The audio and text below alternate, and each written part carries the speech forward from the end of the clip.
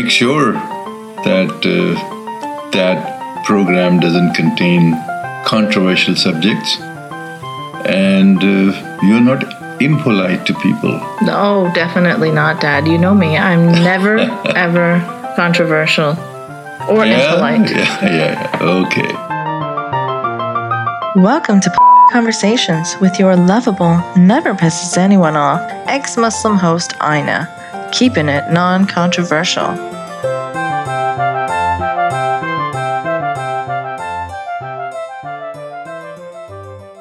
Welcome to Polite Conversations Panel 15. Today we'll be discussing the term rape culture. I think more than ever, especially in today's polarized political climate, it seems to be an important thing to discuss as there are so many misunderstandings around it.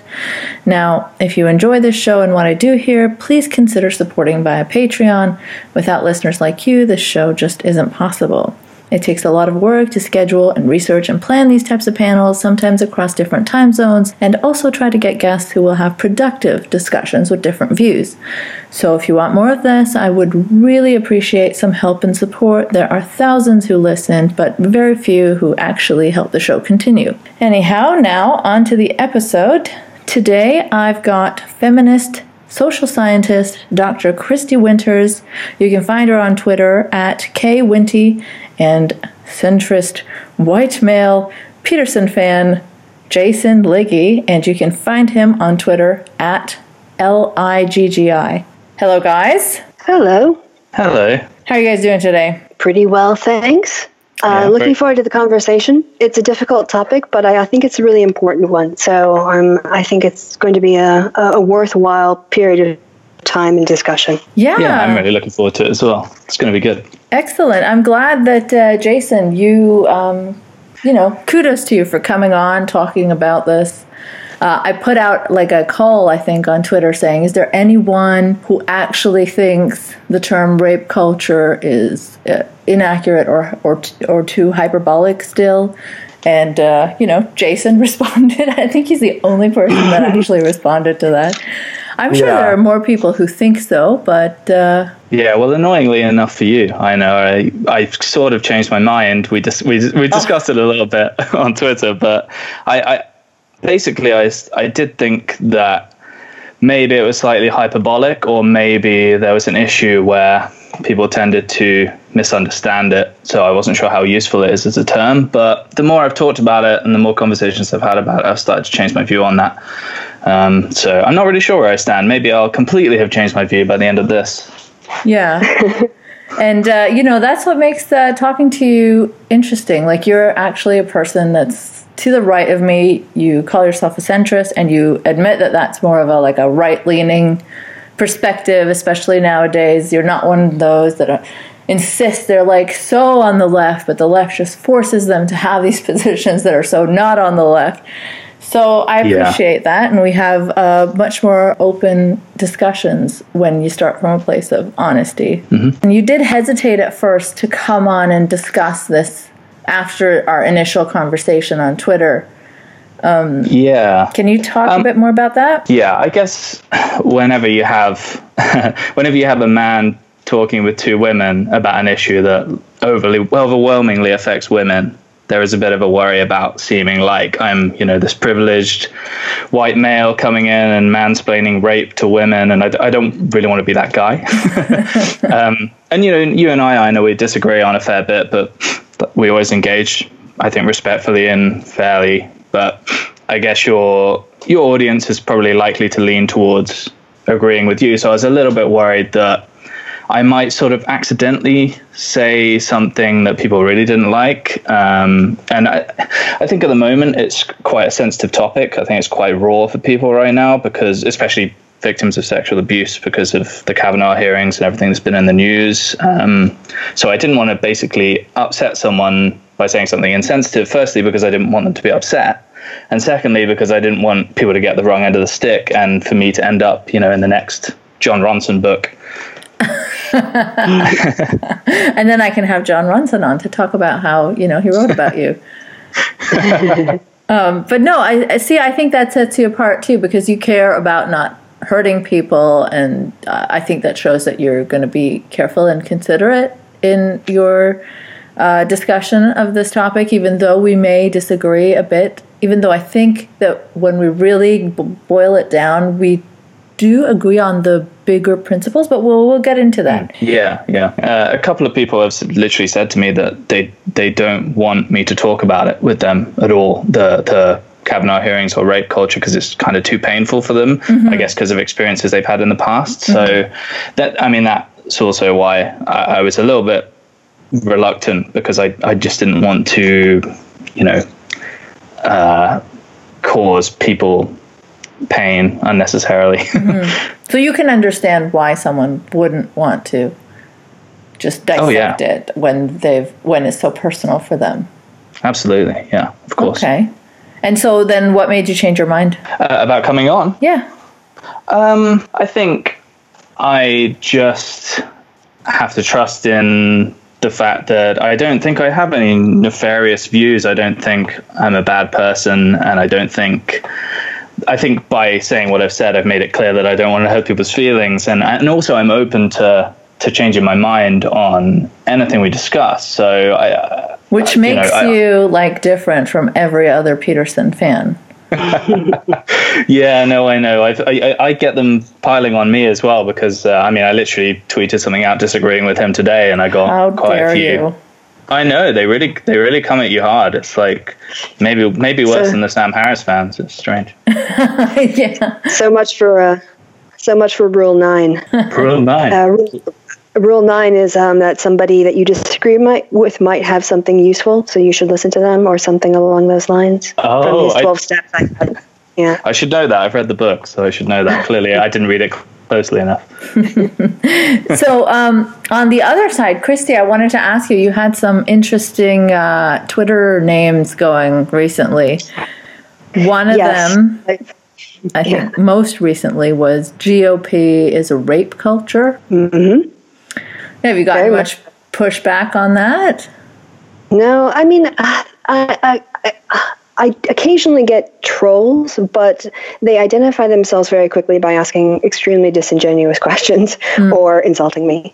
So, but nobody's sort of seriously engaged with me to ask me why, what evidence I would have to support that. Mm-hmm. And I'm happy to, because evidence keeps growing by the day. So it's more like, let me get that up my list. Okay, so let's talk about the term rape culture. Jason, maybe you can talk about how you used to think about it, and then maybe Christy can talk about how she defines it, and we can just discuss it from there.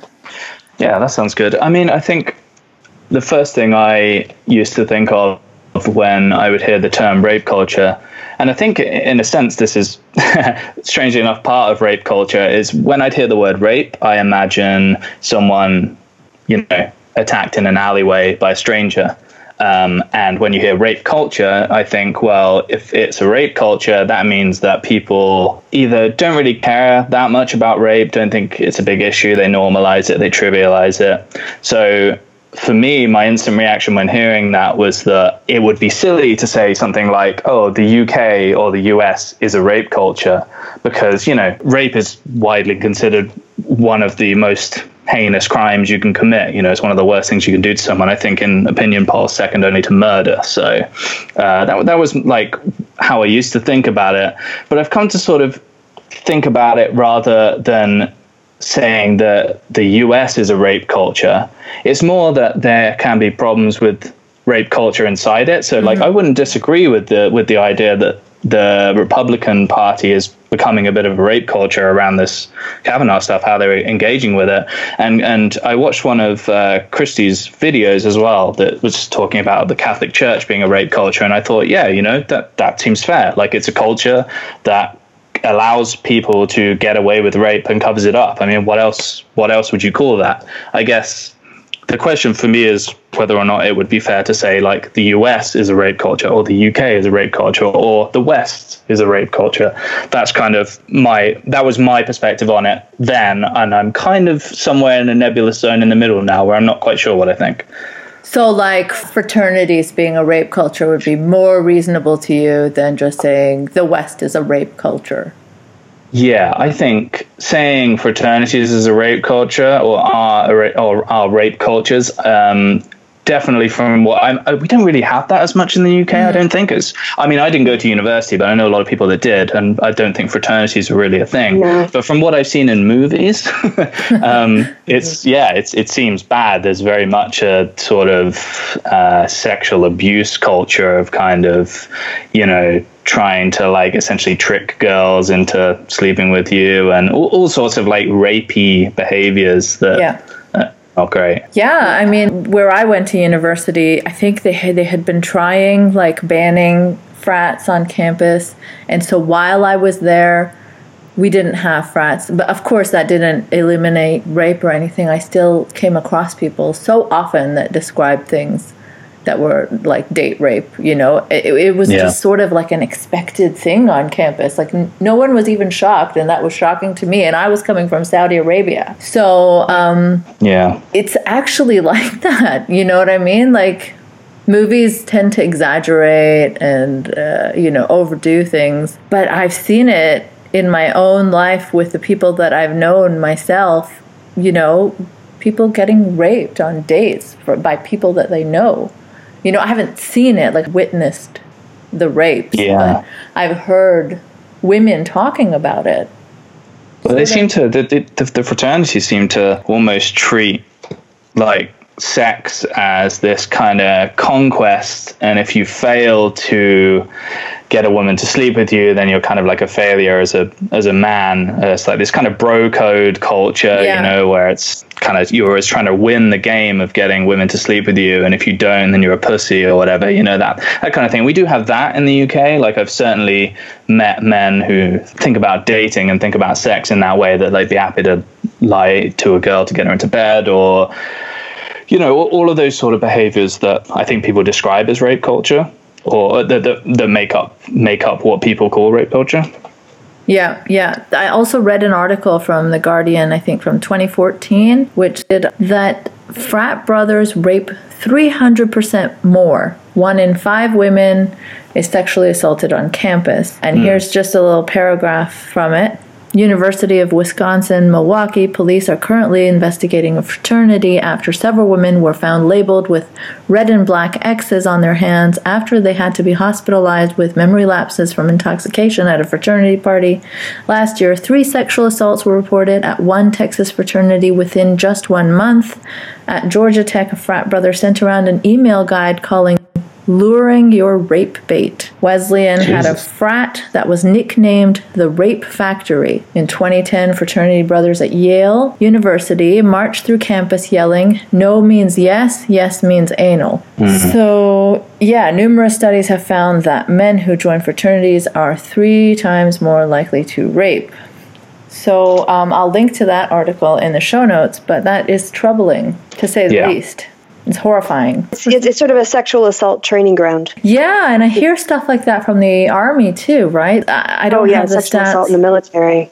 Yeah. It's a big problem. So, Jason, what changed your mind on viewing rape as something that is done in a dark alleyway by a stranger to sort of including something that is more normalized in our culture? I guess talking to people about the experiences that they've had, and also just reading a lot of articles about how the majority of rapes aren't like that. They're by someone that the victim knows, often in a place that they would otherwise feel safe, like their home or the home of a friend. And I guess, I don't know if there's one particular thing that changed my mind. I have a lot of conversations with my wife about this. She disagrees with me about it sometimes, and sometimes we clash about it. And she's quite good at convincing me of these things, to be honest. But she kind of changed my mind as to the idea that rape culture is kind of not that we have a culture where men think it's okay to rape women. It's more that there are some small, relatively small number of people who do things like sexual assault and rape. And rape culture is not so much what causes it, but it's the surrounding edifice that lets them kind of trivialize it or get away with it, or maybe justify it to themselves. That's kind of what it's describing. And I think that shift in perspective, from my point of view, kind of helped me to understand what people were trying to say when they said rape culture. I mean, I went out on Twitter asking people if they had questions about it. For me to ask in this discussion, and so many people just the question was just what is it? They just didn't really know. They obviously heard the term, and I think a lot of people that assume they know what someone is talking about. I mean, I certainly did. Like I say, my initial reaction to it, I assumed I knew what people were talking about, but it turns out it's actually more complicated than that, and I didn't know what it meant. Yeah, and I saw that there was a guy in your thread saying, show me where it's codified into the law or whatever. Rape is okay and acceptable. I think he thinks that if a rape culture would mean that people were going around sort of going, yeah, I raped someone today, high five, but obviously, I mean, there is no society that could exist that look like that. Even in societies that have really bad problems with rape, generally they just don't call it that. They just, like marital rape, they just they don't think that's rape. So I think we kind of have this. There's a language thing, isn't there, where the word rape is something bad. So even if you're a rapist, you won't say what you did is rape because you're not a bad person. In your own eyes. Yeah, and then there was the genius question that you got. That was, what was it? What races are more likely to indulge in rape culture or something like that? Yeah, very, very controversial. I have a follower who's quite right-wing, and he is quite vocal in... He's openly racist. He's pretty openly racist, and he's quite vocal in asking me questions about stuff. And I sort of went out and said, has anyone got any questions to ask about rape culture? And he immediately went to a racial place with it. And I was like, dude, I'm not going to go on a podcast with, I'm already a man talking to two women. I do not need to bring, as a white guy, I don't need to bring race into this as well. I'm not going down that road. And also, I don't think that's the case at all. I think it's a ridiculous question to ask, I did look up the stats on this for an argument on Twitter, and from what I recall, although I don't have them to hand, is that with most other crimes, sexual assaults occur between 88 and low 90% within the same racial group or ethnic group you're in. So if we had a white ethno state, that would not protect me because I am most likely to get raped by a white dude. That's overwhelmingly likely. So the idea that there's sort of this cross ethnic background, rape propensities in certain groups among others is just not borne out by the evidence that I've seen. But you're not satisfying that guy still because you're not comparing what percent of white men rape versus what percent of non-white men rape. That's probably what he wants to hear, right? Yeah. The idea that it's more across races, white men are raping black women, black men are raping white women, or whatever. I think it's just all sourced from these racist tropes that always come up. They always come up whenever. I mean, I think in Nazi Germany, they were saying that Jews were kidnapping young women and raping them. They'll say that it's black, obviously To Kill a Mockingbird, that whole thing, it's just a phenomenon that seems to happen. People seem to want to make it a racial thing. And like you say, Christy, it doesn't seem to be. The evidence doesn't bear that out anyway. If I can throw out the P word, in terms of patriarchy, preserving, especially more it's racism, but using the threat of violating the woman or violating our women is a way of sort of creating racial tension, cohesion, and that was played up on, that's always been played up on, especially in America, that fear of a black man raping your white woman has been a very powerful image and a common theme. I hear a lot of people on Twitter. For some reason, whenever I get into a conversation about politics on Twitter now, it always seems to be people that jump in and say, oh, but, if you knew what was happening in Europe, then you would, X, Y, Z. And I always say, well, first of all, I live in Europe, so I think I would know. For a few more months. Yeah, exactly. I'm sure, the barbarians are just outside the gates of, my house, and they'll be here soon. When Brexit ends, that's it. The Hun from the Viking ships are going to start pouring in. I think that's probably the case. But, but yeah, no, I think it's I think you're right about it just being this kind of fear that people like to bring up because it's very visceral. The idea of someone taking someone's daughter or someone's wife and raping them is very, very visceral in people's minds, and it's a powerful weapon to use as propaganda. Yeah.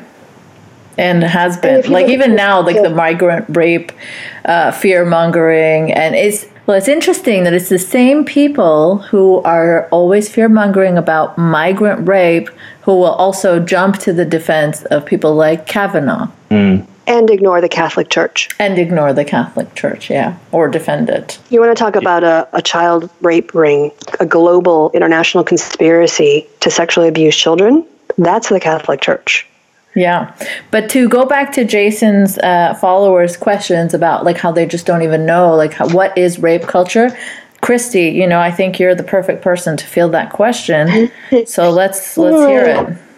As I say in Germany, jein, yes and no, because I actually don't like the sociological definition of rape culture. I'm a political scientist, not a sociologist, and so when I came to the term, and I'm also not like a feminist scholar, I do political behavior, not gender studies, as is often, I'm often accused of having a PhD in gender studies. Well, not that that's a bad thing, but it's just incorrect. So when I got involved with more of the YouTube stuff and actually that's kind of when I looked a bit more into the concept of rape culture, because it didn't touch on my research directly. And when I came to the sociological definition, it talks about culture and sort of like normalizing rape, and the language they use makes a lot of sense to sociologists. But I think for a layperson coming to it, normalizing rape is like saying it's okay to rape. And that's not, it makes sense again in their terminology. But when I came to it, I had to translate it as a political scientist. And part of political science in our training is we learn a lot of different theories. One theory that is used by a lot of political scientists, not me, because I study voters and voter behavior, but people who study institutions use institutional theory. And institutional theory is basically looking at the formal structures, a constitution, a committee process, the hearing process. Is it open to the public? What is the role of the minority? The practices around that. And initially when it started, it was quite focused on the law and things that were written down, but over time people saw that there are a lot of informal practices that happen, just customs that built up, or different ways of practicing things across countries because of cultural differences that weren't written down, but they were inherent then in the process.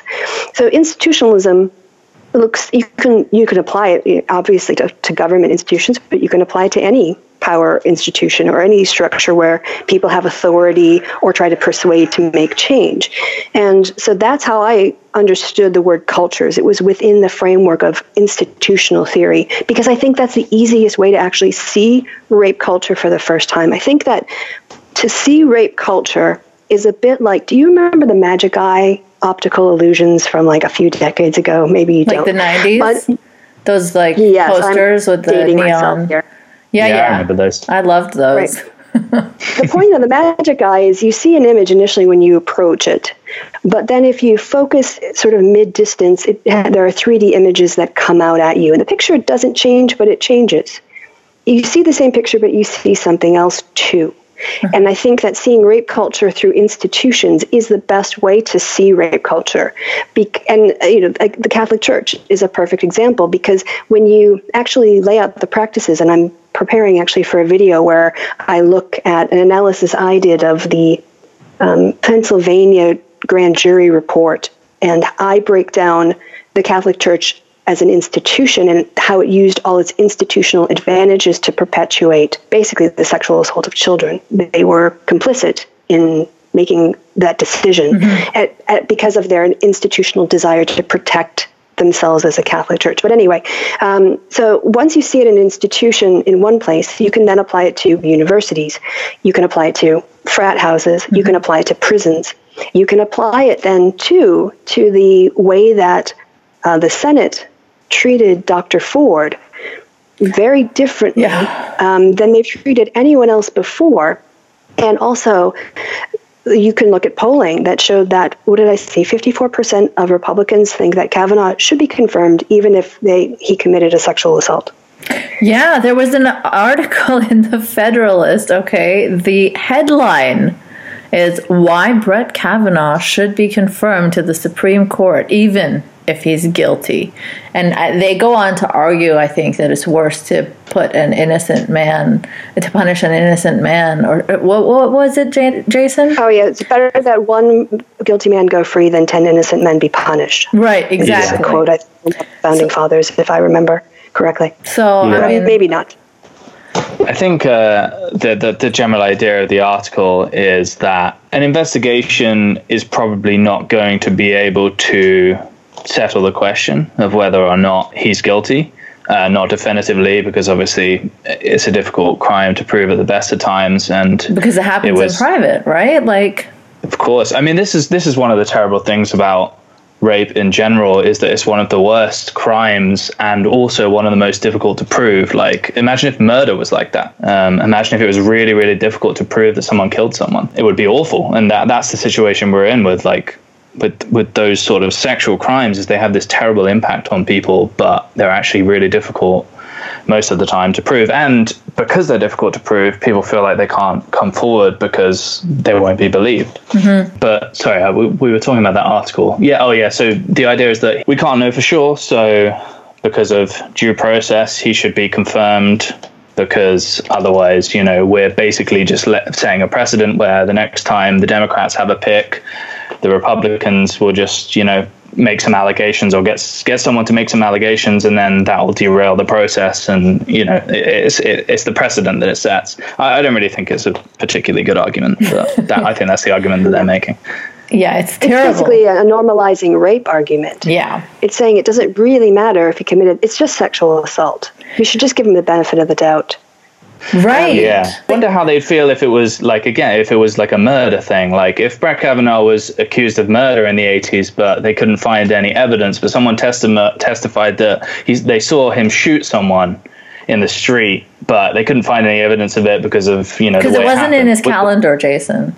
Because it wasn't in his calendar. Did you see the Matt Damon SNL thing? No, I didn't. Where he got the calendar out. Oh god, that was funny.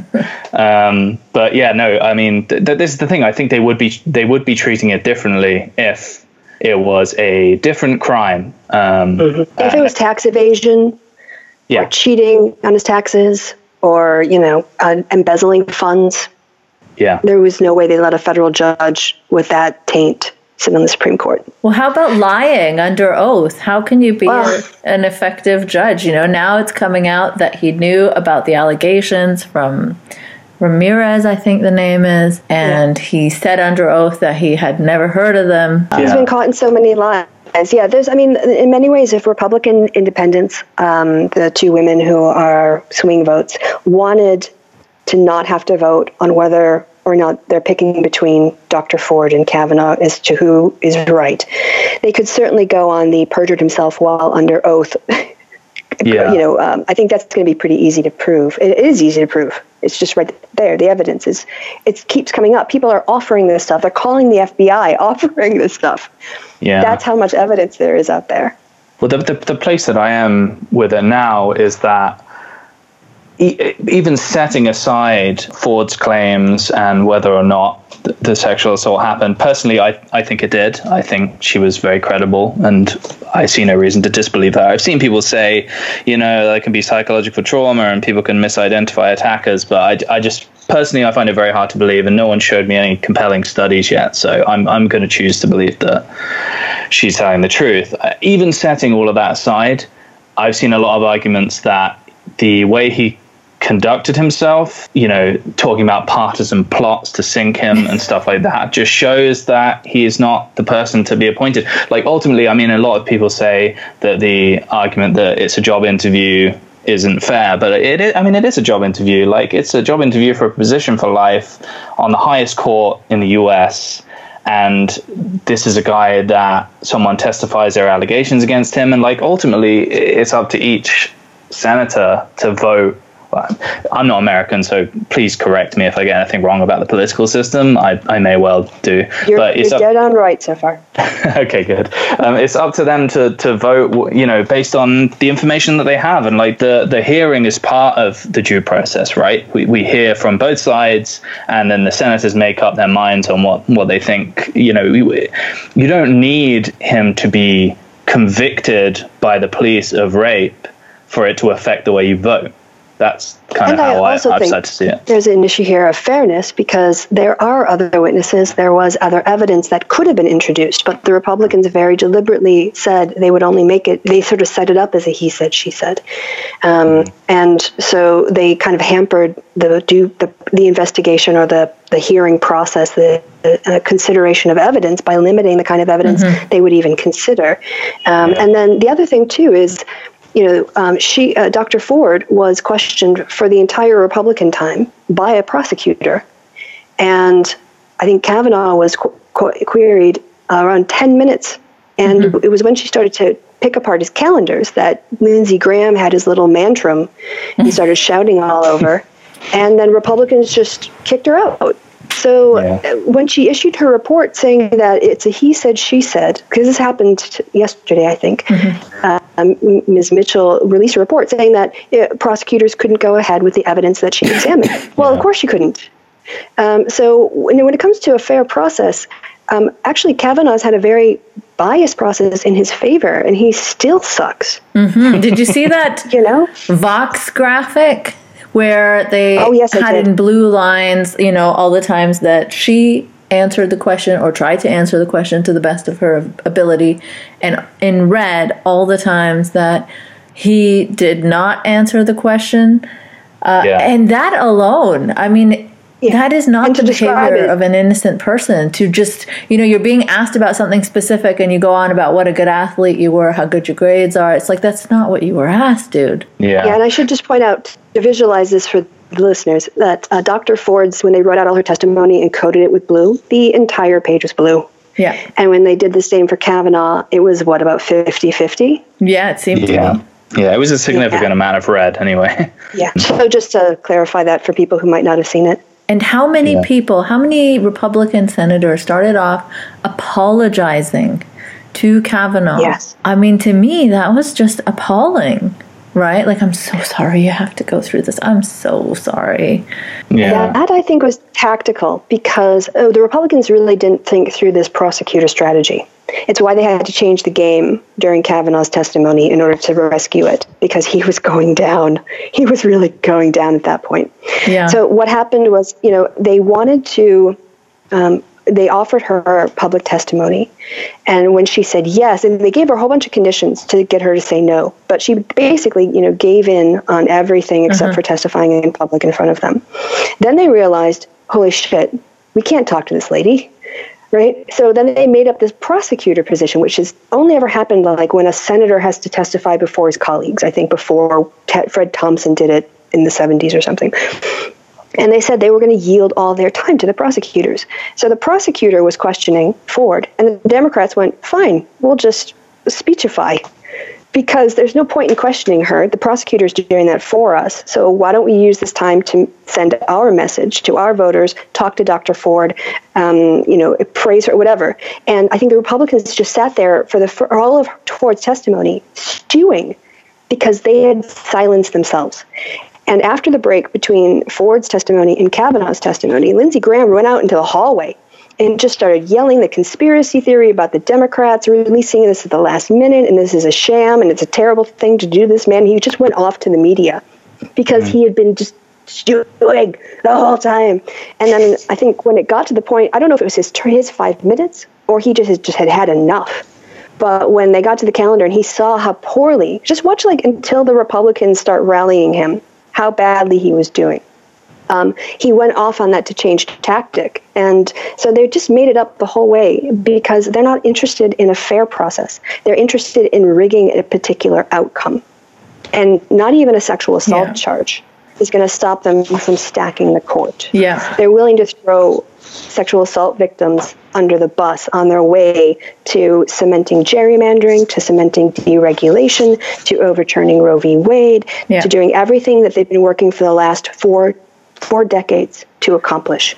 Well, didn't Lindsay also say if there's evidence found against him by the FBI, he'd still vote for him? Yep. Do you think there's some, like, this is something I've thought before, but that there's some, like, broken incentives with the way this system works? Because when a Supreme Court judge steps down, the person that's going to be appointed is largely decided by the composition of the Senate at the time, which swings back and forth between Republicans and Democrats. So essentially it's a timing issue. So you could have the Democrats in power 90% of the time and the Republicans in 10% of the time and still have every single member of the Supreme Court decided largely by Republicans. And it also means that in this situation where they have Kavanaugh, they basically, because we're about to hit the midterms, they have a choice essentially between confirming him or just firing the choice over to the Democrats when, assuming they win big in the midterms. I mean, that seems silly to me. It seems like a broken system. It seems like the incentive for them is just going to be to ignore all the evidence, double down, get their guy on there, regardless of what he did. And I mean, it's just bad for everyone. But technically, right, if you're a principled, decent human being, I mean, no amount of incentive should get you to overlook rape if it's credibly, proven. Yeah, I do agree. Although you do wonder about, if the stakes are high. Like if it was the other way around, and the Democrats were worried that the person who was going to get put on the Supreme Court, if they didn't get their guy in, was going to, like you say, overturn Roe v. Wade and stuff like that. There is quite a lot of incentive to double down and. But I would still be critical. I mean, you can't just ignore a credible gang rape accusations, right? Like that's ridiculous. Well, if I could. Sorry, I'll stick up. You're the only American, so go for it. Yeah, please, and a political scientist, so that helps. But yes. In some fairness to the racist slave-owning founding fathers, the idea of a lifetime appointment was actually to rise above politics. The idea is that you are meant to, because of a lifetime appointment, once you're on the court, you're free to make what you think are the correct judicial decisions. I think the other thing we have to remember was that when the Constitution was written, life expectancy was much lower than it is. Yeah. Now we're talking about the 1770s, so 60s, I think, is a pretty ripe old age by that point, so that is also something that they really didn't foresee. And also, really to this point, Kavanaugh is in many ways a consequence of 4 decades of hyper-partisanship that has been going on in America. So I'm not saying that the process was perfect before. I'm saying I've never seen it as partisan as it has been since the sort of Republicans started to obstruct Merrick Garland, because even, Ruth Bader Ginsburg received like 80-some votes. And if you look back, it's generally, when the Senate confirms, if there's a controversial nominee, they drop out, or the White House withdraws a nomination or something, and you end up with overwhelming majorities for most confirmations. So this, in some ways, is a very unique and particularly postmodern problem that we're having with American democracy, and the fact that partisanship has now overrode the founders' assumption that each of the branches would guard their powers jealously. The House is meant to not just give in to the Senate and the White House, and the White House not to the Congress, and the courts not to either branch. Giving someone that power for their lifetime is ridiculous anyway? Like, I kind of feel like that's not a good system. Well, I don't know. I mean, for all its flaws, the Supreme Court has generally made bad decisions which they later overturned a few decades later. So they initially held up separate but equal, but then they overturned it with the Board of Education. We had the Defense of Marriage, sodomy laws were right for a while, and then they started to be overturned. So it does end up modernizing. It does end up providing, I think, an advancement in civil rights over time. So, yeah, I guess even Republicans are like progressing in their views, right? Like gay marriage isn't seen as it was like maybe 30, 40 years ago. So that's why Dave Rubin's argument of I'm a gay married man who likes pot, so I'm obviously a liberal, makes no sense. I can see... Sorry, go ahead, Christy. Just to say, back in the 1990s, maybe that would have made him, progressive or liberal, but not anymore. Mm-hmm. So, yeah, go ahead. Sorry, I was going to say, I can see with the Supreme Court, I can see the value of having a lifetime appointment. I mean, so if you say you didn't have a lifetime appointment, I guess there's two possibilities, right? Either it's like a term limit thing where you can serve like 4 years on the Supreme Court and then you can't go on again, or it's an elected position. Obviously, if it's an elected position, then you're at the mercy of the electorate, and so you're not really free to rule on things in the way you want to rule on things, because you need to do what the electorate wants you to do, or you're not going to get voted in.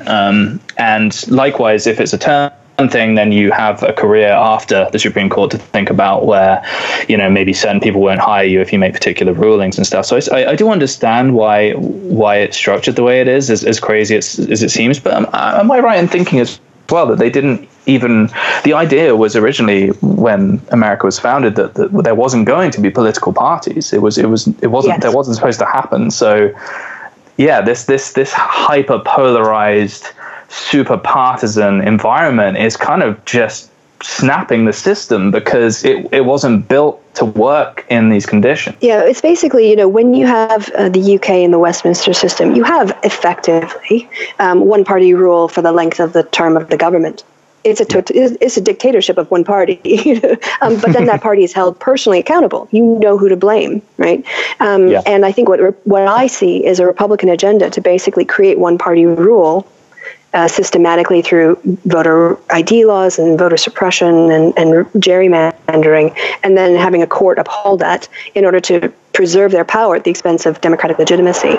So, the system is being perverted because of partisanship and power. If these people didn't have wealth and to lobby and pay for these campaigns, they wouldn't be doing it. They couldn't do it. But it's a combination. It's basically oligarchy, in my opinion. Yeah. It's rule of the rich, because the Republicans in Washington are not for the little guy.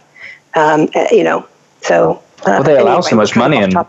They allow so much money in politics, right? One of the Supreme huge Court contributions. Decisions, money is speech, according to the Supreme Court, and corporations are people for the purposes of political campaign donations. So that's I don't understand, but that sounds just totally insane. That needs a constitutional amendment. That I think it's not about going to the courts or writing laws. I think we need a constitutional amendment to overturn both of those decisions together, ideally, in the same amendment, with a campaign finance amendment, basically. But that's another topic. Yeah, very off of rape culture.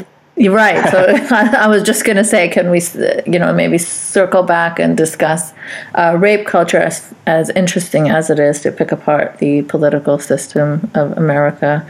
But so what I've been seeing from the right in terms of this Kavanaugh thing, in a time where a self-professed sexual predator is basically running the country, it's very hard for me to see how anyone can argue that rape culture just doesn't exist in the West, and that's purely, those other savages, What do you think about someone that would say that America is a rape culture, or the UK is a rape culture? Do you think that is too far? Like, is that not a good way of using that term? Like, I guess what's the correct way to use the term rape culture is what I'm asking. In that case, I would actually just change the verb to has. Yeah. Okay. Many cultures, because I think that's what it really is. It's these sort of like subcultures or institutional practices that operate not everywhere, but enough to make people's lives awful. So does the United States have a rape culture? Or does it have rape cultures? Yeah, I think lots of them. And I would point to the prison system, the Catholic Church, fraternities, the University of Michigan, where a guy was allowed to sexually abuse girls for like decades, and they covered it up. So, yeah, and that's how I would phrase it. And you can say the same thing, I think, for the UK as well. Yeah, I don't actually hear anyone say, like, America is a rape culture. Usually they're pointing to something specific, some situation, and angrily saying, this is rape culture. Yeah.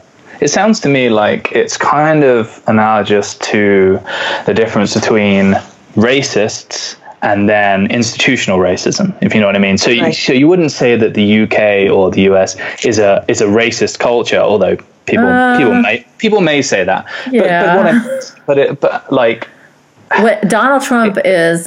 I really hope that people don't think that Donald Trump represents American culture. Yeah, I hope so. I really hope that they don't, because that's sad. He certainly represents a big part of American culture, though not everyone. Of course, there are like wonderful, diversity-loving, creative, kind, progressive Americans. But I mean, this is the guy that many Americans, not most even, elected, though. You know? But as a representative of American culture, I think that's please don't tar us with that brush, that one particular orange brush. When this era is looked back upon, I think the MAGA hats, this will all kind of be seen as part of American culture. It's.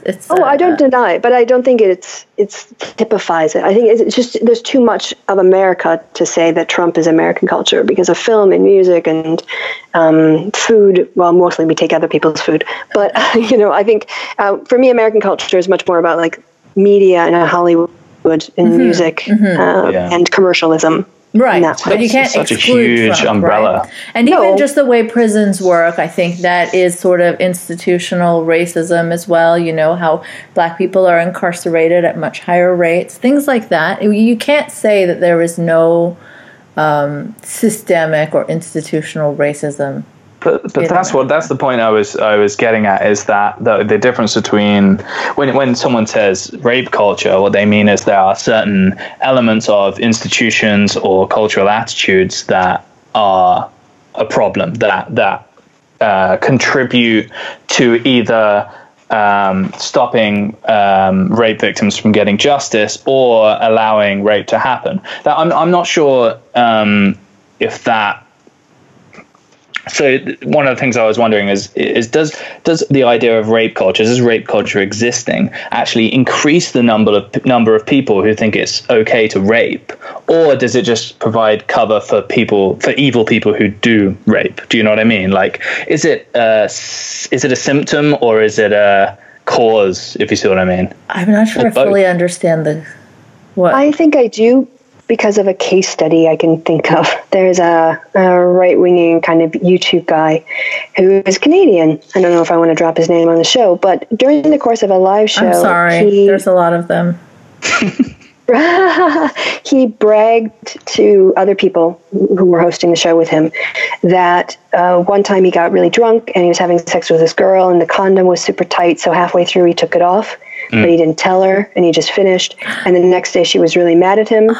And his friends had to explain to him that actually in Canada, that was a crime. So don't say that this happened before 2010 or whatever. Right? Yeah, so what counts, what people see, marital rape for a long time, until the 1970s, was not considered rape. So what rape culture is sort of depends on the sort of how the wokeness, maybe? I don't know, that's not a very professional term. The wokeness. But of the frame, the wokeness frame of what counts as sexual assault, sexual violation, and rape. But some people would argue even now that it's too much. You know, they're afraid to give women hugs and stuff because then they'll be accused of rape. You know what I said to that? Like, for the guys who are complaining about that sort of thing, when you start checking under your car in dark parking lots for women, or you don't go down certain dark streets because women might be lying in wait to attack you, then get back to me about how you're afraid of women. Yeah. I mean, I got into trouble recently because I responded to a comment which, to be fair, I misread and misunderstood.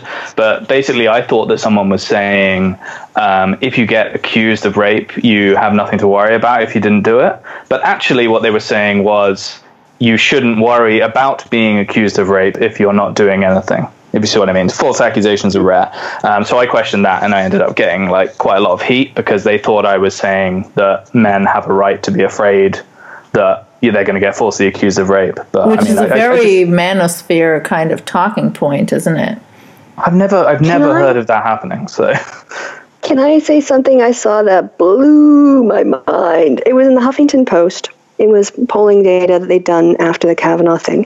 One of the questions I asked was, do you identify with Dr. Ford or Trump or neither, or you're not sure?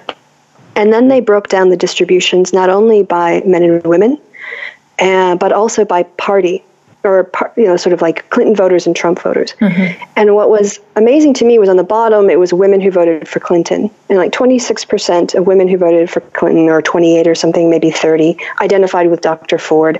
Women overall was a little bit less, like 26%. And that actually maps on pretty closely to the rates of sexual assault, 1 in 4, 1 in 5, right? So that seems plausible.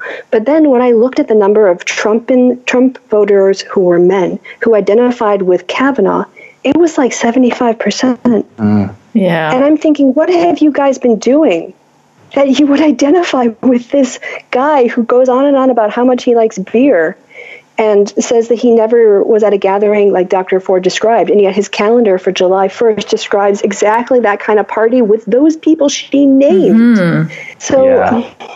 I think there's a total partisan thing where people think that it's kind of this, they've already decided what the truth is, and everything else can just be kind of hammered to fit that. So they don't want to believe that Ford is telling the truth because it goes against their existing narrative. And they think, well, I know what the Democrats are like. They're always trying to find, they do these plots and secretly try and undermine the Republicans, and they hate us. And you know what I mean? That this kind of attitude of this conspiratorial thinking. But that's nuts. That's not normal.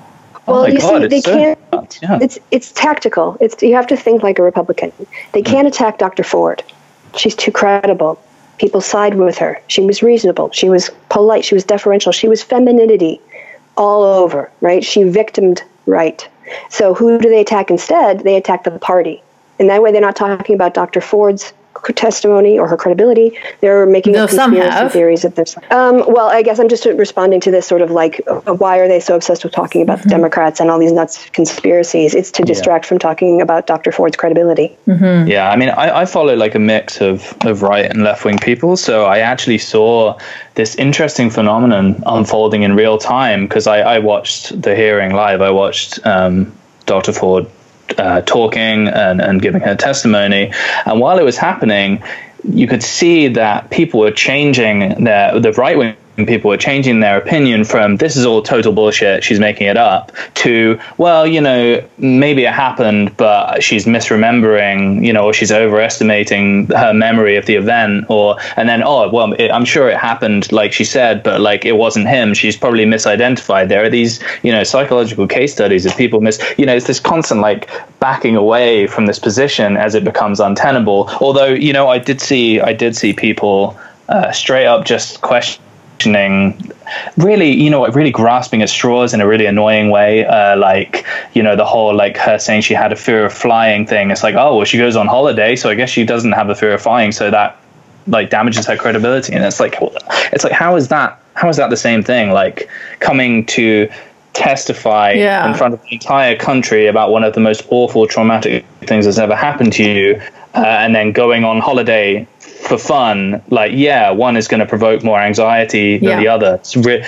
You know what I mean? There was a bunch of it was so telling that people were just grasping for straws, that they just so desperately just wanted to stick to what they already thought, that they would just find any excuse, any little hole in her credibility. Like they were saying, first she said it was about 4 people, and then she clarified to be I think it was 4 because, I didn't necessarily see everyone that was there. So that somehow speaks to her lack of credibility, apparently. There's just little stupid things like that.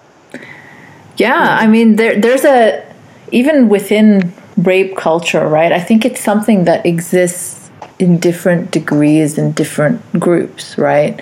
So, like, we have the mainstream, I guess, media people who will see, like, a jock who was accused, or even, there was proof against them. They'll portray him kind of as a victim and losing his sports career or whatever like that. That I think is part of it. Then there's like the president becoming the president after pussy grabbing tape and all of that. Then there's like, even in our small circles, like the skeptosphere, when it happens within our circles, you see like the sort of downplaying or denial or questioning when it happened with Krauss, the fact that Shermer has faced nothing, the fact that I still see atheist podcasters inviting Krauss on, and then they'll put out statements saying it doesn't mean we necessarily agree with everything that he says or does. And then there's the extreme end where there's the manosphere, right? And even within that, there's the incels and the MGTOWs and the who are the worst ones that the incels. The incels are the worst, right? Yeah. Right. Yeah. The incels are the worst ones. Where I mean, if there's something worse than that, then Jesus, I don't know what to think about that, because they're terrifying. But what is Rush V? What does he identify? Because he's like openly Rush V is shut down. Yeah, he's that shut he down is. What he is. I'm not familiar with him really. Who is that? Oh. Count yourself lucky. Oh. He's a rape apologist, basically, a pickup artist, one of those sort of conquer at all costs. In one of his books, he actually describes how he was having sex with a woman and she wanted to change positions and he didn't want to, and she tried to squirm away and he held her in place until he finished. But he also talks openly about how if we legalize rape, then women will, protect themselves better. So we should just... What? Yeah. That is yes. So that's a position that he openly holds. Yeah. Well, I think that tells me everything I need to know, doesn't it? Yeah. So he's pretty openly, fine with rape. Awful. And awful. Yeah. Then there's the Cernovich, who's been normalized by some of our skeptical people, so-called, like Dave Rubin, who laughed at, I forget which media outlet it was, said that, oh my gosh, a rape apologist was booked on Fox News, and Dave Rubin was like, ha ha, Cernovich rattling cages, as if this is just something that you poke the regressive left on. And so there are different spheres where rape is being excused or normalized or covered for in different degrees. And I think even on a global scale, that's what happens. Of course, there are some countries where, marital rape isn't recognized or things like that. This is much worse. But then there's stuff going on in the West that you can't deny, that people in positions of power are perfectly fine with. What was Ann Coulter tweeted the other day, the only gang rape that's happening right now is what's happening to Kavanaugh. Yeah. And I mean, she has a mainstream media job. Yeah. It's appalling. Some of this stuff just seems no different to me. The way like a gang rape victim in Pakistan is treated by, the tribal elders, and then the way that Dr. Ford is being treated by some of these far-right media people. So, if I could plug my co-host of our current Happy Hour show, Kevin Logan, he has a series on YouTube called The Descent of Manosphere, which I know has cleared 50. 50 episodes now. I haven't watched every single one, but I had Kevin on, and we had a chat about the Manosphere, and whatever I've seen of his, very, very fascinating. He really deep dives into like each of these loonies. Yes, and with lots of swearing in a Birmingham accent to boot. So, there's that as well. But one of the things that he started the series off, and he did these, and what he does is he watches a lot of programs by a person in the manosphere, usually men. There are a couple women, but it's predominantly men.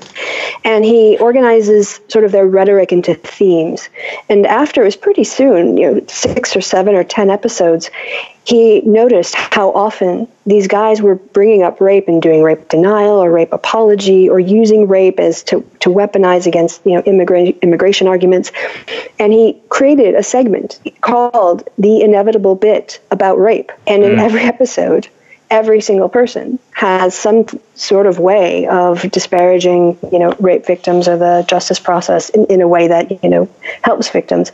And right-wing talking points in the manosphere and all of that, one of the things that connects them is misogyny. So yeah, that ties quite well into one of the questions that I had, actually, which was how do you recognize rape culture? Do you know what I mean? Like, what do you run into on a daily basis? What are people going to see in life that should kind of ring alarm bells in their head? Like, this is what people are talking about when they say rape culture. Because I think a lot of people, they don't really know. Like I said, they don't know what it is. They don't know what they're looking for. And I wondered if there were kind of concrete things that we can point to, like the Catholic Church. I thought was a great example, which I think is actually quite self-explanatory, that that's a rape culture. But are there more sort of insidious ones, more sort of not mainstream, because obviously the Catholic Church is huge, but I mean more like secular examples? Sadly, because oftentimes I am arguing with anti-feminists that rape culture is a thing, I will use the prison system because men are, incarcerated at higher rates. Black men are incarcerated at much higher rates and for longer times than white men. But it's a way to get a connection with them in terms of a men's issue, shall we say. And people I often point to joking about getting raped in prison as if that is somehow part of our justice system. Think about the logic of that. When you say, when someone goes to prison, you say, you don't bend over to pick up the soap. What you're saying is that part of what your debt to society is to be sexually violated. That's torture. That's not justice. And so normalizing it is to expect it to happen, and then when it does happen, to think that's a good thing.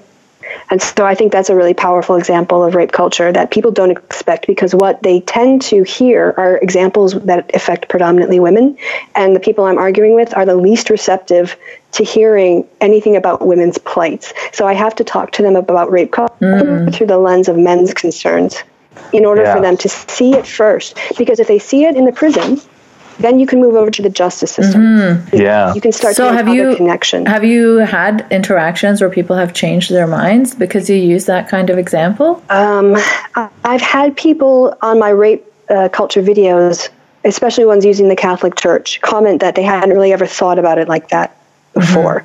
So on Twitter, it's really hard because trolls oftentimes don't want to give up their views, and so they just quit or they block me. And then I take a picture and I go, victory, and send that out as a tweet.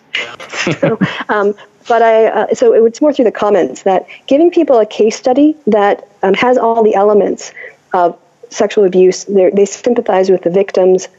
Children, rape cultures that involve children are always also, the ones that emotively connect with us. And so we see it easier because we drop our politics. And so I think using non-feminist examples, I think it helps a lot, but I think doing that then frees people of the feminist framework of it, and then they just start to see it as a what's the word I'm looking for? As a system with different parts that work together and produce certain outcomes, perverse outcomes. And so that means if we can change the system, we can change the outcomes to not perverse outcomes, and then it stops being about the feminists and it starts being about the.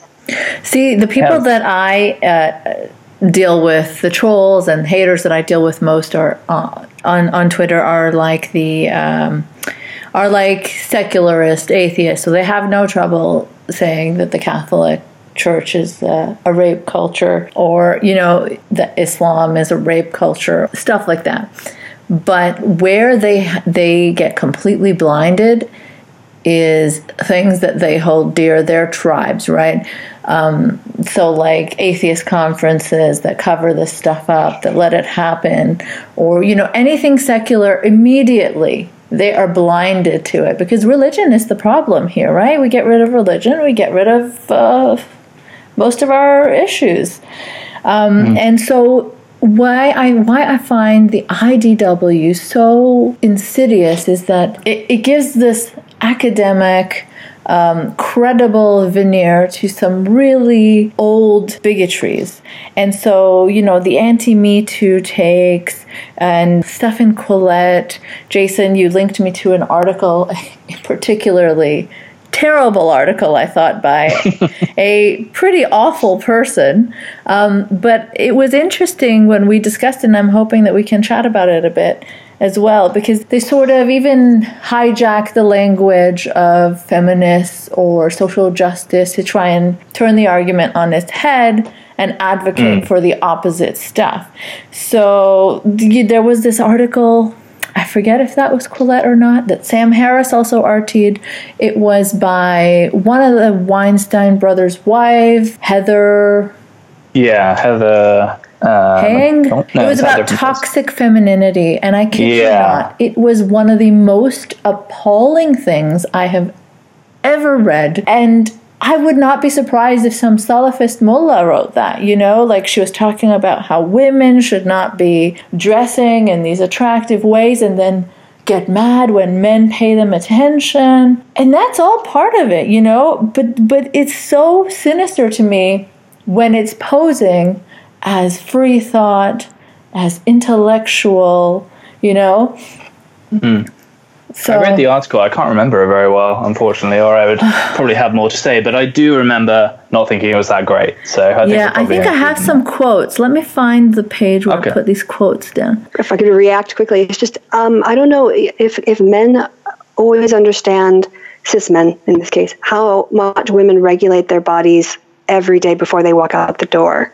I mean, there is, I've got scoop shirts, and sometimes I depending on, whatever, how, if it just washed it or if I worn it or whatever, I might have to put on a top underneath because I feel like my cleavage is too low. You know? And so I know that feeling. Go to professional. Is my skirt too short? Is this what? So you're basically trying to predict what people who you don't know are going to find sexually attractive. And then based on that vague impression of what you think is acceptable, work within those bounds, unless you don't care, which is, maybe good on you for not even thinking about it and just making yourself happy. That's a way for your... I've had periods in my life where I have dressed, in corsets and things like that, completely unapologetically. If someone cannot control themselves around me, I'm not to blame here. You know what I mean? Corsets, fishnets, things like that. I'm not going to, apologize for that or feel like I'm doing something wrong. But now I guess I'm no longer in university and I'm just out of that. I can't wear some of that stuff because I am policing myself. I'm like, oh my gosh, my cleavage, I should put a tank top on underneath. And my husband's like, you were never like this, why are you so conscious now? I don't know. Yeah. I mean, I've heard that some people they used to regulate themselves a lot. Obviously women, they used to regulate themselves a lot, and they realized that a lot of the time it didn't actually matter that much what they wore. They were going to get harassed anyway, so they just kind of were like, well, I'll just wear what I want. And I know from personal experience, I've been walking along with my wife more than once and had people shout things at her out of the car, or this guy once when we were in Wales, just drove past in a van, took his hands off the wheel and looked right at her and did a honk kind of thing, And it's just like, oh my God, obviously it's not surprising to you two at all, but as a man, that doesn't happen to me. People don't do that. Women don't drive past me and lean out of the car and just be like, nice dick or whatever. It just doesn't happen, but for women, it happens all the time. Yeah. And when we pop up, it's an instance of male privilege. It's not having to experience that is actually a real nice thing in society. It's a blind spot, though, right? It helps you to not see it. Yeah. But now back to that article, which is written by a woman. It is a Quillette article. It's about toxic femininity. Clearly, the author does not understand what the term toxic masculinity means and just went off as some sort of retaliation. Like, how dare they say masculinity? Lots of people don't understand what it means. No, they don't. But you could just Google it or, look it up and try to understand it before you write an article. saying how shit it is. But anyways, so here's a quote. When women doll themselves up in clothes that highlight sexually selected anatomy and put on makeup that hints at impending orgasm, it is toxic. Yes, toxic to demand that men do not look, do not approach, do not query. Another quote. Creating hunger in men by actively inviting the male gaze, then demanding that men have no such hunger, that is toxic femininity, subjugating men, emasculating them when they display strength, physical, intellectual, or other, that is toxic.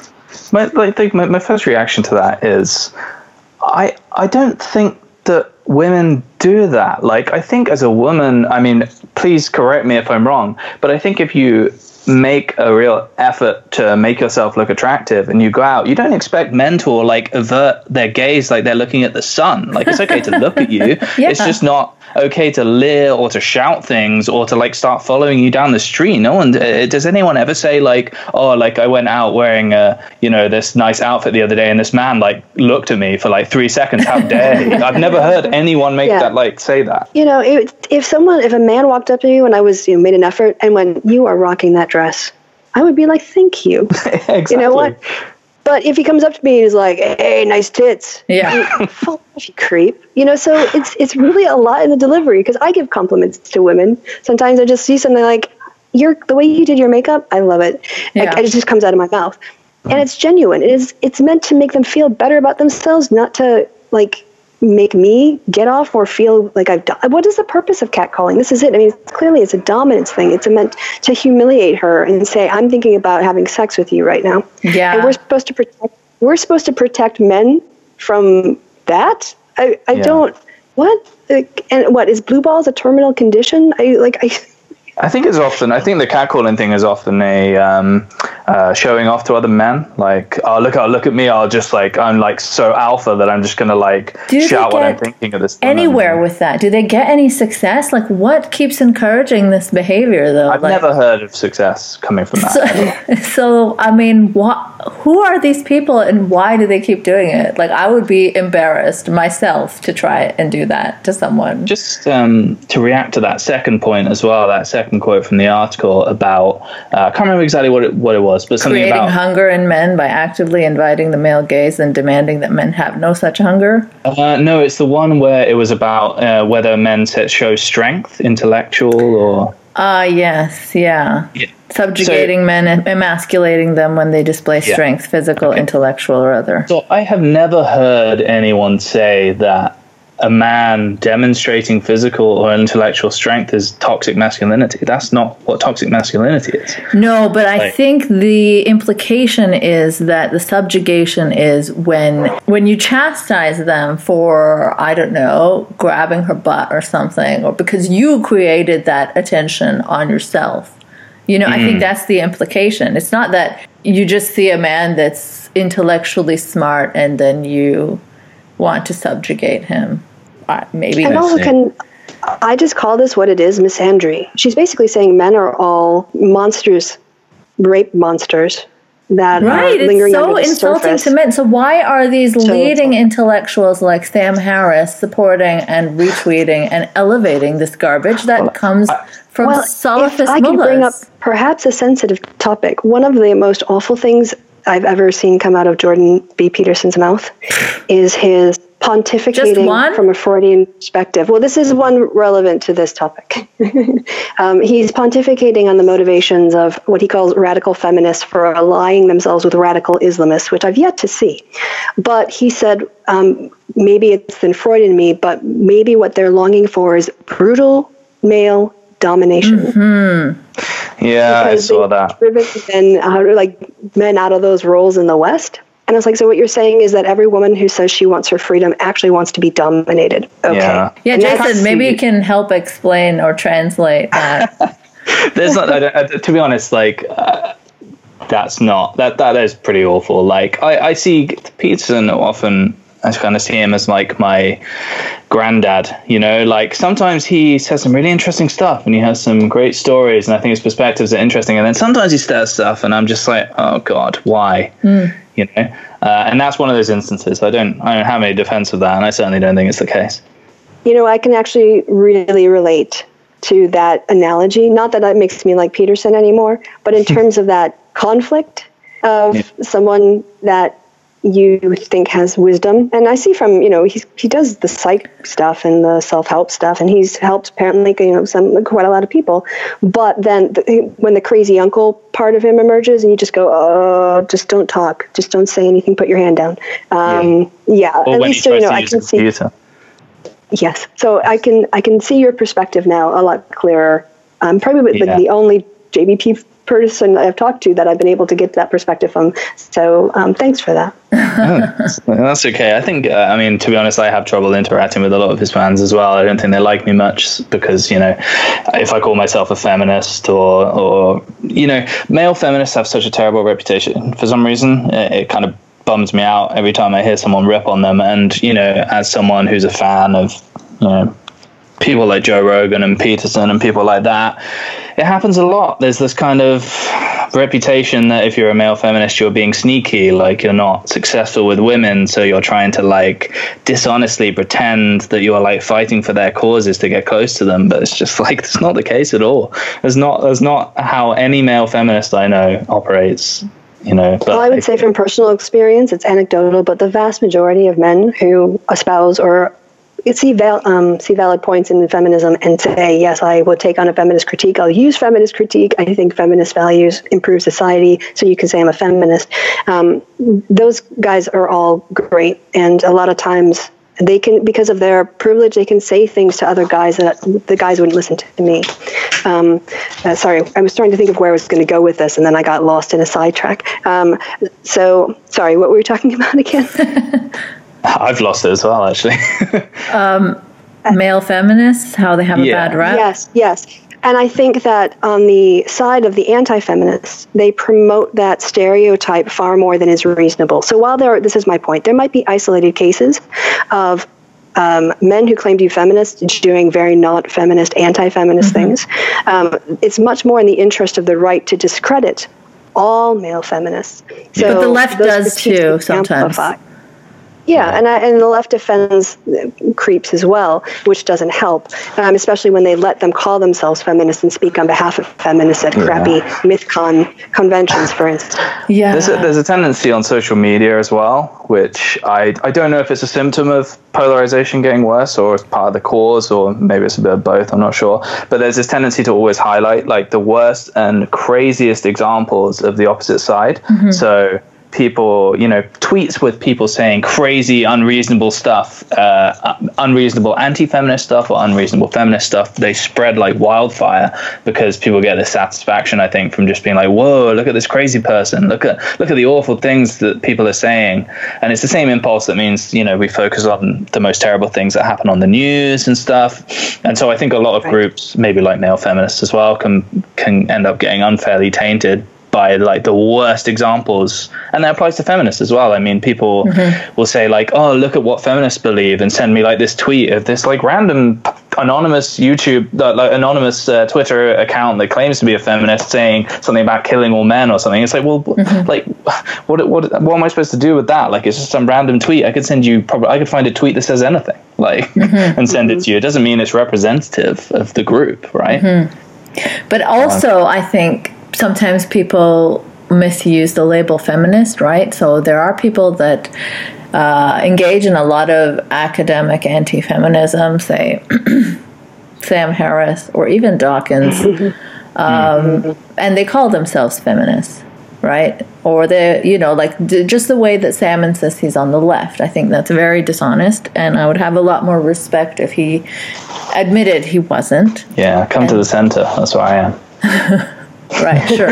Although, you know, it's a bit misleading, I find, because when I talk to people in an American context, like if I say centrist, they think it means I'm halfway between a Democrat and a Republican. But I have literally I have like almost zero political alignment with American right wingers, like at all, like especially not alt-right. Like if I was in America, I would be basically a hardcore Democrat. Like I don't have that. Yeah, so that's like pretty left, I guess, in terms of America. but it's pretty centrist otherwise. One of Yeah, us, so it's one moved of recently. us, one of us.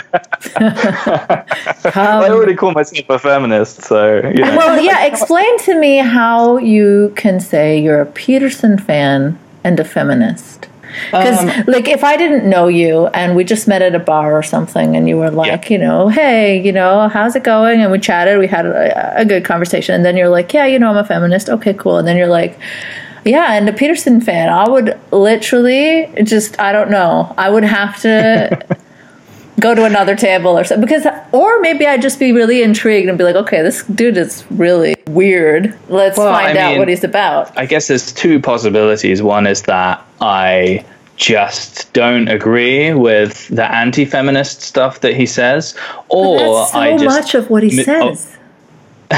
Or I don't interpret it necessarily as anti-feminist. It just depends. I guess it depends on specific examples, but a lot of the reason I like him isn't because of his takes on women's issues. It's to do with the psychology stuff.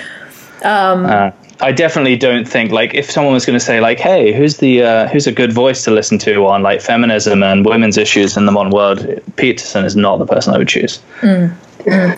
But see, okay, so you're drawn to these types of people who also happen to be sort of anti-feminist, right? So if people follow you on Twitter and then they see you, like, retweet Quillette or Sam Harris or Peterson, it gives which I do. Which you do. It gives the impression that you are really not a feminist.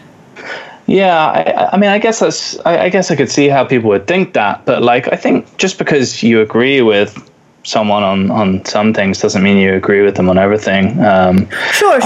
But usually there are some things that are so bad from some people that it discredits them in their eyes. Like, I'm sure I could find one Sam Harris take, like his take on Kavanaugh was very reasonable, right? Like, yeah.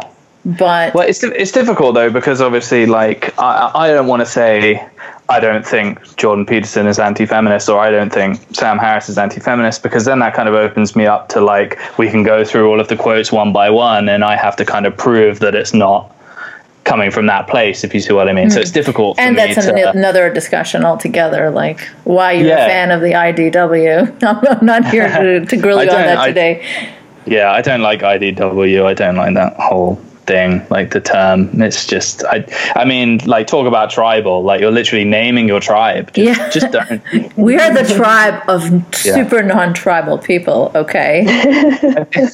I think, you know, I've been thinking recently that a lot of the problems that I see with people engaging with feminist ideas, it seems to me like kind of a marketing problem. Like, when people understand what the issues are, regardless of what name they put on them, they seem to agree with them, you know? And it like, feels you like think rape culture and toxic masculinity, if like if I explain to someone without using those words what I'm talking about, they'll probably be like, oh, okay, yeah, I see what you mean. But as soon as I say rape culture, they're like, whoa, you know? But like, that's a simplification, though, because there are people who will resist that you even need feminism. And there are some very influential skeptic types who say you just don't need feminism in the West anymore.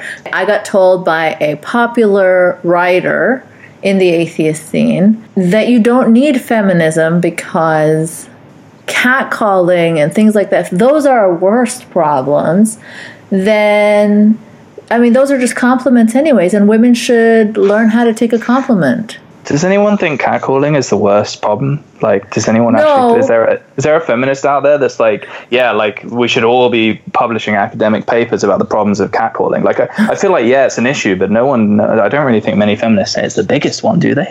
Right, but they do focus on it as being a problem, right? Like... And whatever problems you bring up, those are, you know, immediately discredited. Oh, these crimes, you know, guys murdering their girlfriends or rape and things like that. So that's a separate issue. That's a problem with the justice system or something else. That's not a reason why we need feminism. So then it boils down to, oh, well, this is actually the biggest problem that feminists have. Or there's another atheist guy who, talked about how feminists don't care, Western feminists don't care about what's happening to women in Saudi Arabia. They're too busy, worrying about the crosswalk guy being a guy or something stupid like that. The little lighted dude in the traffic light. So these are not real problems. These are not the ones that feminism exists for. Or Gad Saad, let's say. He's more concerned about manspreading and shit than any other feminist that I've encountered. He talks about it more, right? Yeah. The way I think about feminism, I call myself a feminist, and that's because I think that there are certain cultural and structural barriers that get in the way of women having a full equality of opportunity. You're already deemed a cuck by that point, Jason. I know, I am. And I get people just saying it's illegal to, discriminate against a woman. It's like, yeah, I know it's illegal, but that, just because racism, discriminating by race is illegal doesn't mean it doesn't happen. And it doesn't mean that there aren't other cultural issues. One of the examples I gave when I was talking to people earlier was I'm a programmer, right? And a lot of programmers are men, and I've been in companies before where we have been, we're going to hire a female programmer, and I've heard other men being like, "Oh, I didn't even know women could do this job. Oh, I didn't think there were any." That's not a discrimination thing. That's a cultural thing, and that's a problem. And the idea that feminism has solved all of the problems. We're done now. Let's pack it up, and all the feminists, let's move to Saudi Arabia, and we'll start work there. It just strikes me as ridiculous, to be honest. There are clearly still cultural problems. There are clearly still structural problems that need to be addressed. And I feel it feels like a lot of people just trying to change the subject when they start talking about Saudi Arabia, or start talking about why are you so bothered about the crosswalk sign? I don't care about the crosswalk sign. I care about actual problems that stop women from doing what they want to do. Right. I don't care about the crosswalk sign either. I mean, it's very unjust that he's white, but he's green and red, isn't he? Is he red in England? In this country, he's green. He comes on when he's on. He's green. It's a white dude here. Ah, okay. We're more inclusive to Martians. Of course. Yes. But for those who didn't pick up on it, I was just joking. I really don't care about the color of that traffic light. But yeah, so, okay. To wrap this conversation up, I think that we agree on the larger issues here. I guess, Jason, you have changed your mind a lot over the course of us having these conversations on Twitter, even from when you responded to my tweet saying, does anyone think this is hyperbolic? I think you changed your mind a lot. And that happened from you just looking more into it, I guess, and speaking with your wife. Yeah. That is basically it. I just spoke to a lot of people about it, and I did a lot of research and just tried to keep an open mind. And you watched my video. I did watch your video. Now, to be honest, the example that you gave about the Catholic Church was a big sort of knock into my brain of kind of we're talking about a rape culture. We're not talking about the entirety of the culture that we live in a rape culture. Does it all what is it, Christina Hoff Sommers said something like people talking about rape culture, they're basically saying that the culture is entirely geared towards normalizing rape. That's what people think that people mean when they say rape culture. I've since learned that is not what people mean, so I've changed my mind. Don't listen to Christina Hoff Sommers on rape culture, please.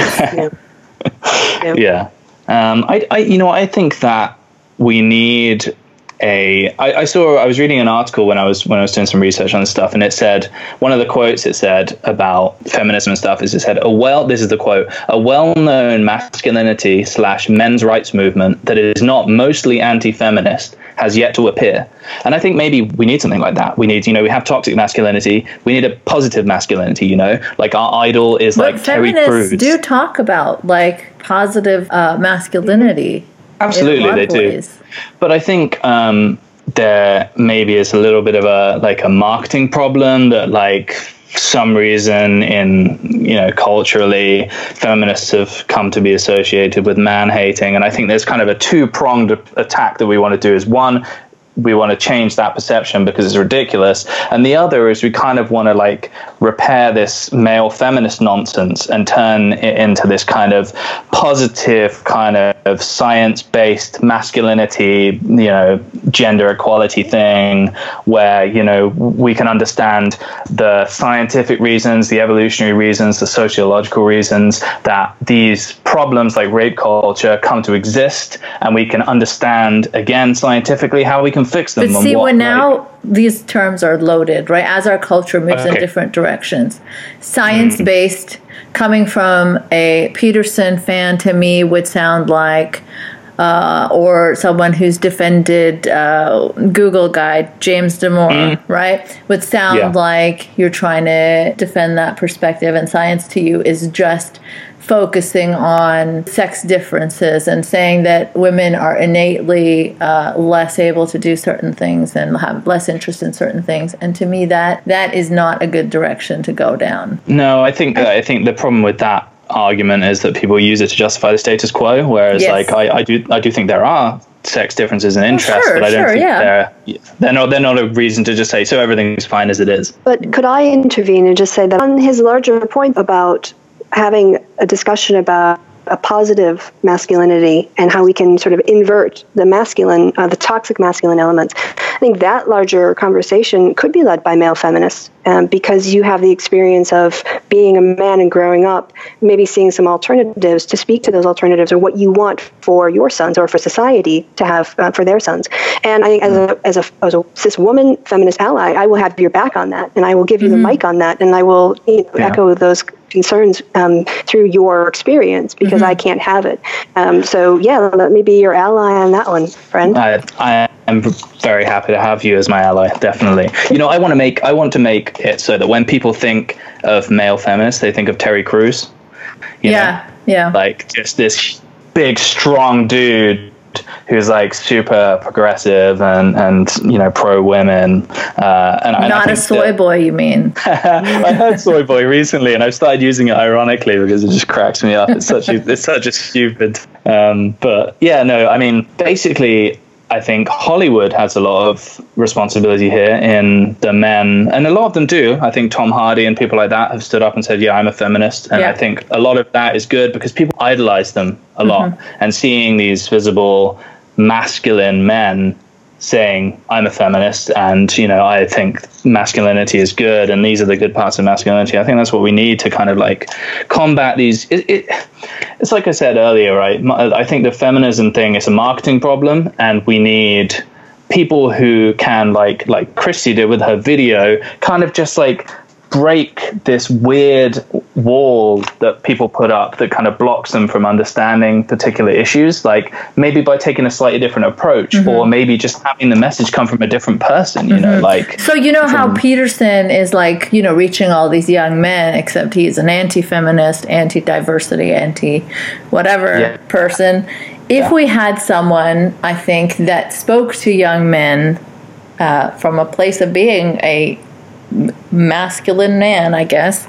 That's what you're saying, right? Someone, yes, that's exactly what I'm saying. That's a role model and is a feminist. I can't disagree with you on that. I think I want to put Peterson, all the good parts of Peterson in a machine, and all the good parts of Terry Crews in a machine, and meld them into Terry Peterson. Get out of here. In your centrist life. What good parts? Okay, we're not going to go down this road right now, but we'll do another show on it. I know we'll do one where we just go through line by line 12 rules for life. Oh God. No, I can't disagree. I can't agree with Peterson having good parts. Maybe he has nice suits, I don't know, something like that, but anything he says, I can't. But I agree with that in theory, that yes, there should be a figure for guys who's spreading except whoever does that ends up either in the manosphere or, I don't know, tied up to PUAs. At least that's what it seems like to me. Like, it is a very difficult thing to rally around something, an identity that already has power. You know what I mean? So, like, it's like trying to say, let's have a positive white movement or something like that, you know? It's a tricky thing to do. Like, of course there should be positive role models for white people and stuff like that, but when you start organizing around your whiteness, it immediately becomes icky, right? Yeah, that's true. Although I'd say the difference there is that, like, like you say, like, oh, you know, it would be good for white people to have role models, but we have so many. Yeah, but so do men. On this issue, it's not like we don't. If I might, but maybe the issue is the approach. I mean, I think of, is it Tim White, the guy who speaks on issues of race, white dude? I think I'm getting it's just Tim White. And he comes at it from a place of real humility, saying, I have learned so much from listening to people.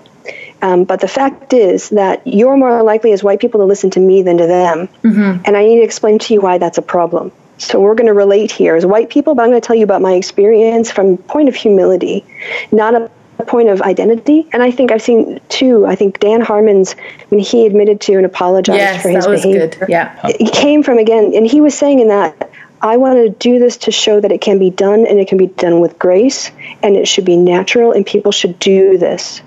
Right. And so he wasn't coming there to own the Me Too space or own. You know, so I think the humility that you bring, I mean, if one does bring humility to that kind of identity sharing explicitly, then I think that there can be a level of in-group honesty in a public forum that will reach a lot more people than just a private conversation. Right. I agree with that. But don't you think that the people that are already so opposed to feminism and things like that will see him as being, you know, a cuck for being so, you know, humble and... Well, I always play to the center. I mean, when I debated Carl Benjamin, I wasn't debating him.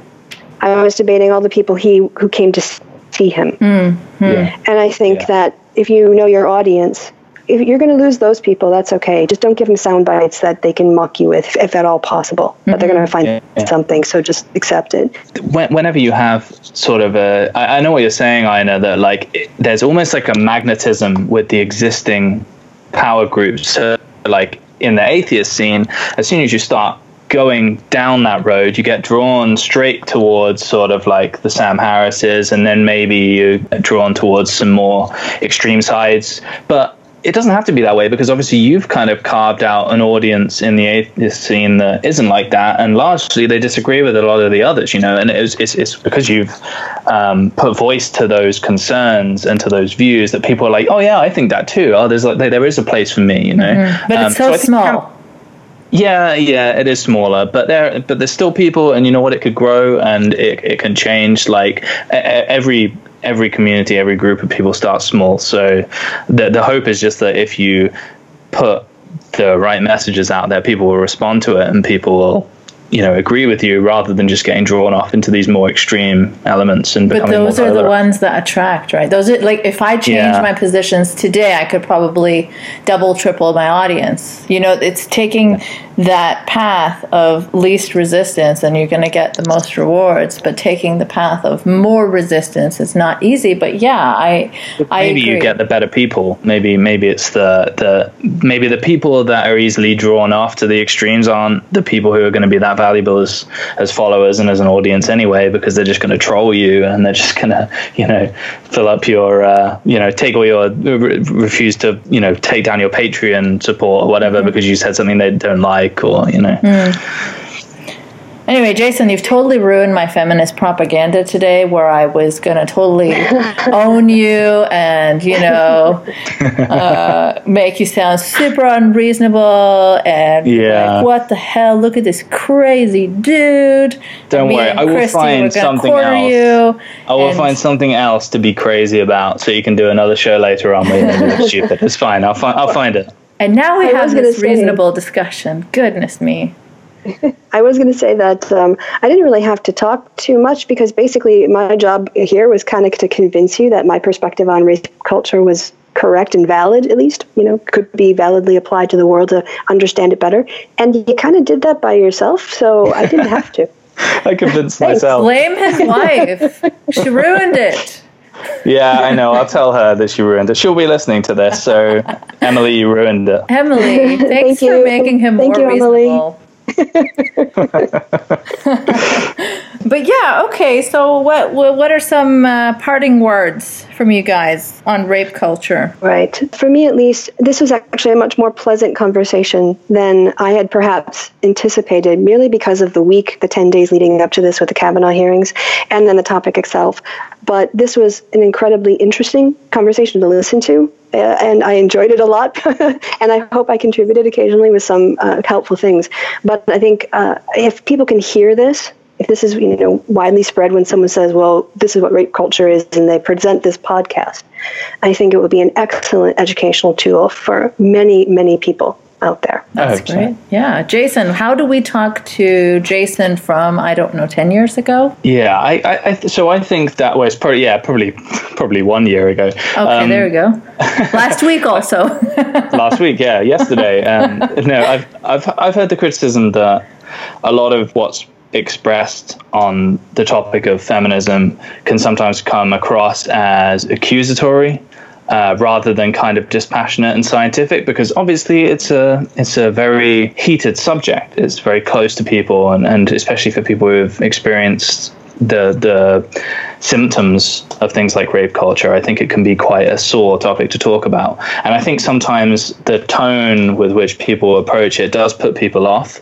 But I do think there is a place for being true to the science. And I mean the actual science. The actual not science. The actual real science, the real papers, the real results that are actually scientifically rigorous, and also to be true to the idea of gender egalitarianism and feminism and equality of opportunity. There's a way to be true to all of these things and express that in a way that I think people will respond to. It's just we need to find a way to talk to the people who can be talked to really make clear the ideas that we're trying to express and bring them over to the kind of the side of, and I hate to say it, but the kind of logic and reason kind of thing, the real skeptics, where people are actually looking at they're not just retreating into these kind of tribal enclaves where they're just doubling down on what they already believe. They're listening to all of the different groups and really trying to piece together an actually accurate picture of what's going on and how we can fix it. And I do think that's possible. And I hope people hear this conversation and they're kind of drawn to that approach and drawn to that attitude. We need missionaries of the new feminism. Oh, yes, dear gosh, yes, that sounds frightening, guy. Talk about marketing, I sign myself up as a prophet. You want to market yourself? And let's not go down the missionary route.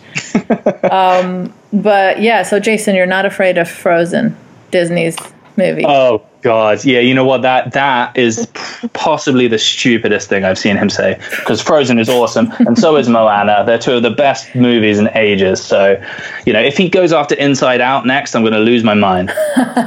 This guy is a fake Peterson fan, obviously.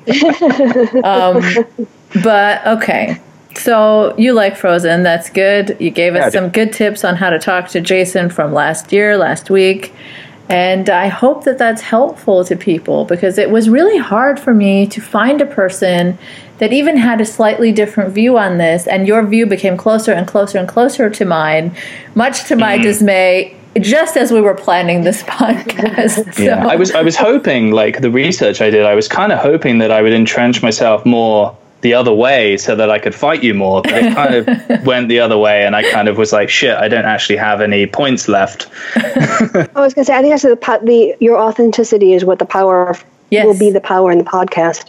Yeah. It's because I didn't have to woman-splain rape culture to you. You basically she asked questions and you answered them, and you between the two of you just talked your way through it. And that, I think, will come across very credibly to people who are open to you because of you being a man.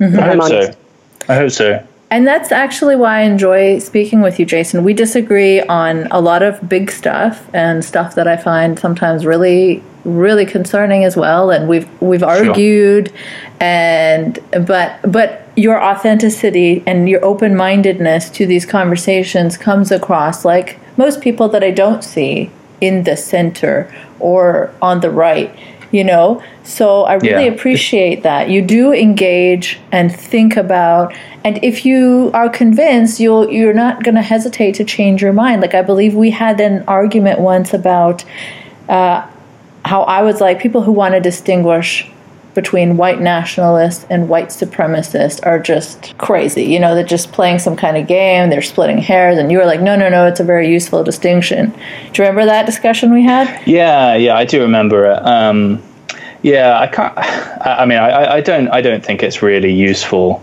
to distinguish it unless you're doing it in like an academic setting. Sure, I'm sure I had a reason thinking that, but I don't think that in a normal political discussion it's really worth talking about either of those things other than to say they're bad. So right, but so that's what I'm saying. Like, I really appreciate that you do what a lot of skeptics claim, that they do. Like, they look at the evidence and they'll revise their positions accordingly. However, you don't see that in the leaders at all. You see further and further tribalism and refusal and straw manning, and I don't see that from you. So thank you. Well, I appreciate you guys saying that about me, because I do strive to not be tribal. I think everyone is to a certain degree, despite what Sam Harris might think. I'm a big Sam Harris fan, so I'm allowed to insult him. But you know what I mean? Like, I think people have a tendency to kind of go into these bubbles and not ever look outside of them. And sometimes it's worth looking outside because, you might be wrong, and it's worth knowing if you are. And I've been wrong so much. Like, I've been wrong about a lot of stuff, and I just try and just keep open-minded and keep going where the evidence leads me. Can I just say Rule 9, bucko? Rule 9, bucko. Clean up my room. Yeah, all right, guys. No, that's the one. Listen to opposing voices. They might have something to teach you. Which one's cleaning the room? I don't. I only know Rule 9 because I quote it back to Peters and Charles. Okay. You should know all the rules by heart, Jason. I'm going to learn them so I do next time, so I don't embarrass myself. That's right. All right, well, it's been a great discussion. Hopefully people will find it useful, and I know that there's no arguing or whatever, but it was still a good talk. Yeah, thank you so much, Christy. I found it really interesting talking to you. You're clearly extremely knowledgeable on the subject, and the political science stuff is something I find so fascinating, so it was great to have such a knowledgeable voice to talk to. Yeah. And I know you're always great. Yes, I agree. I'm no academic, but I have opinions and stuff. For sure. I'm in that boat too. We're in that boat together. All right, well, good chatting with you, and I'm sure we'll chat again sometime. Take care of yourselves. Definitely, you too. All right. Thanks again. Thanks for listening to another episode of Polite Conversations. You can support this podcast by sharing the shit out of it, making some noise about it, or contributing via Patreon. Patreon.com/Nice Mangoes. No Ian Mangoes. Also, you can follow me on Twitter @Nice Mangoes. If you want to make a one-time donation instead of a monthly Patreon one, you can do so via PayPal. nicemangoes.blog@gmail.com. Remember, no Ian Mangoes. If you've got an interesting story and would potentially like to be a guest, you can email me there too.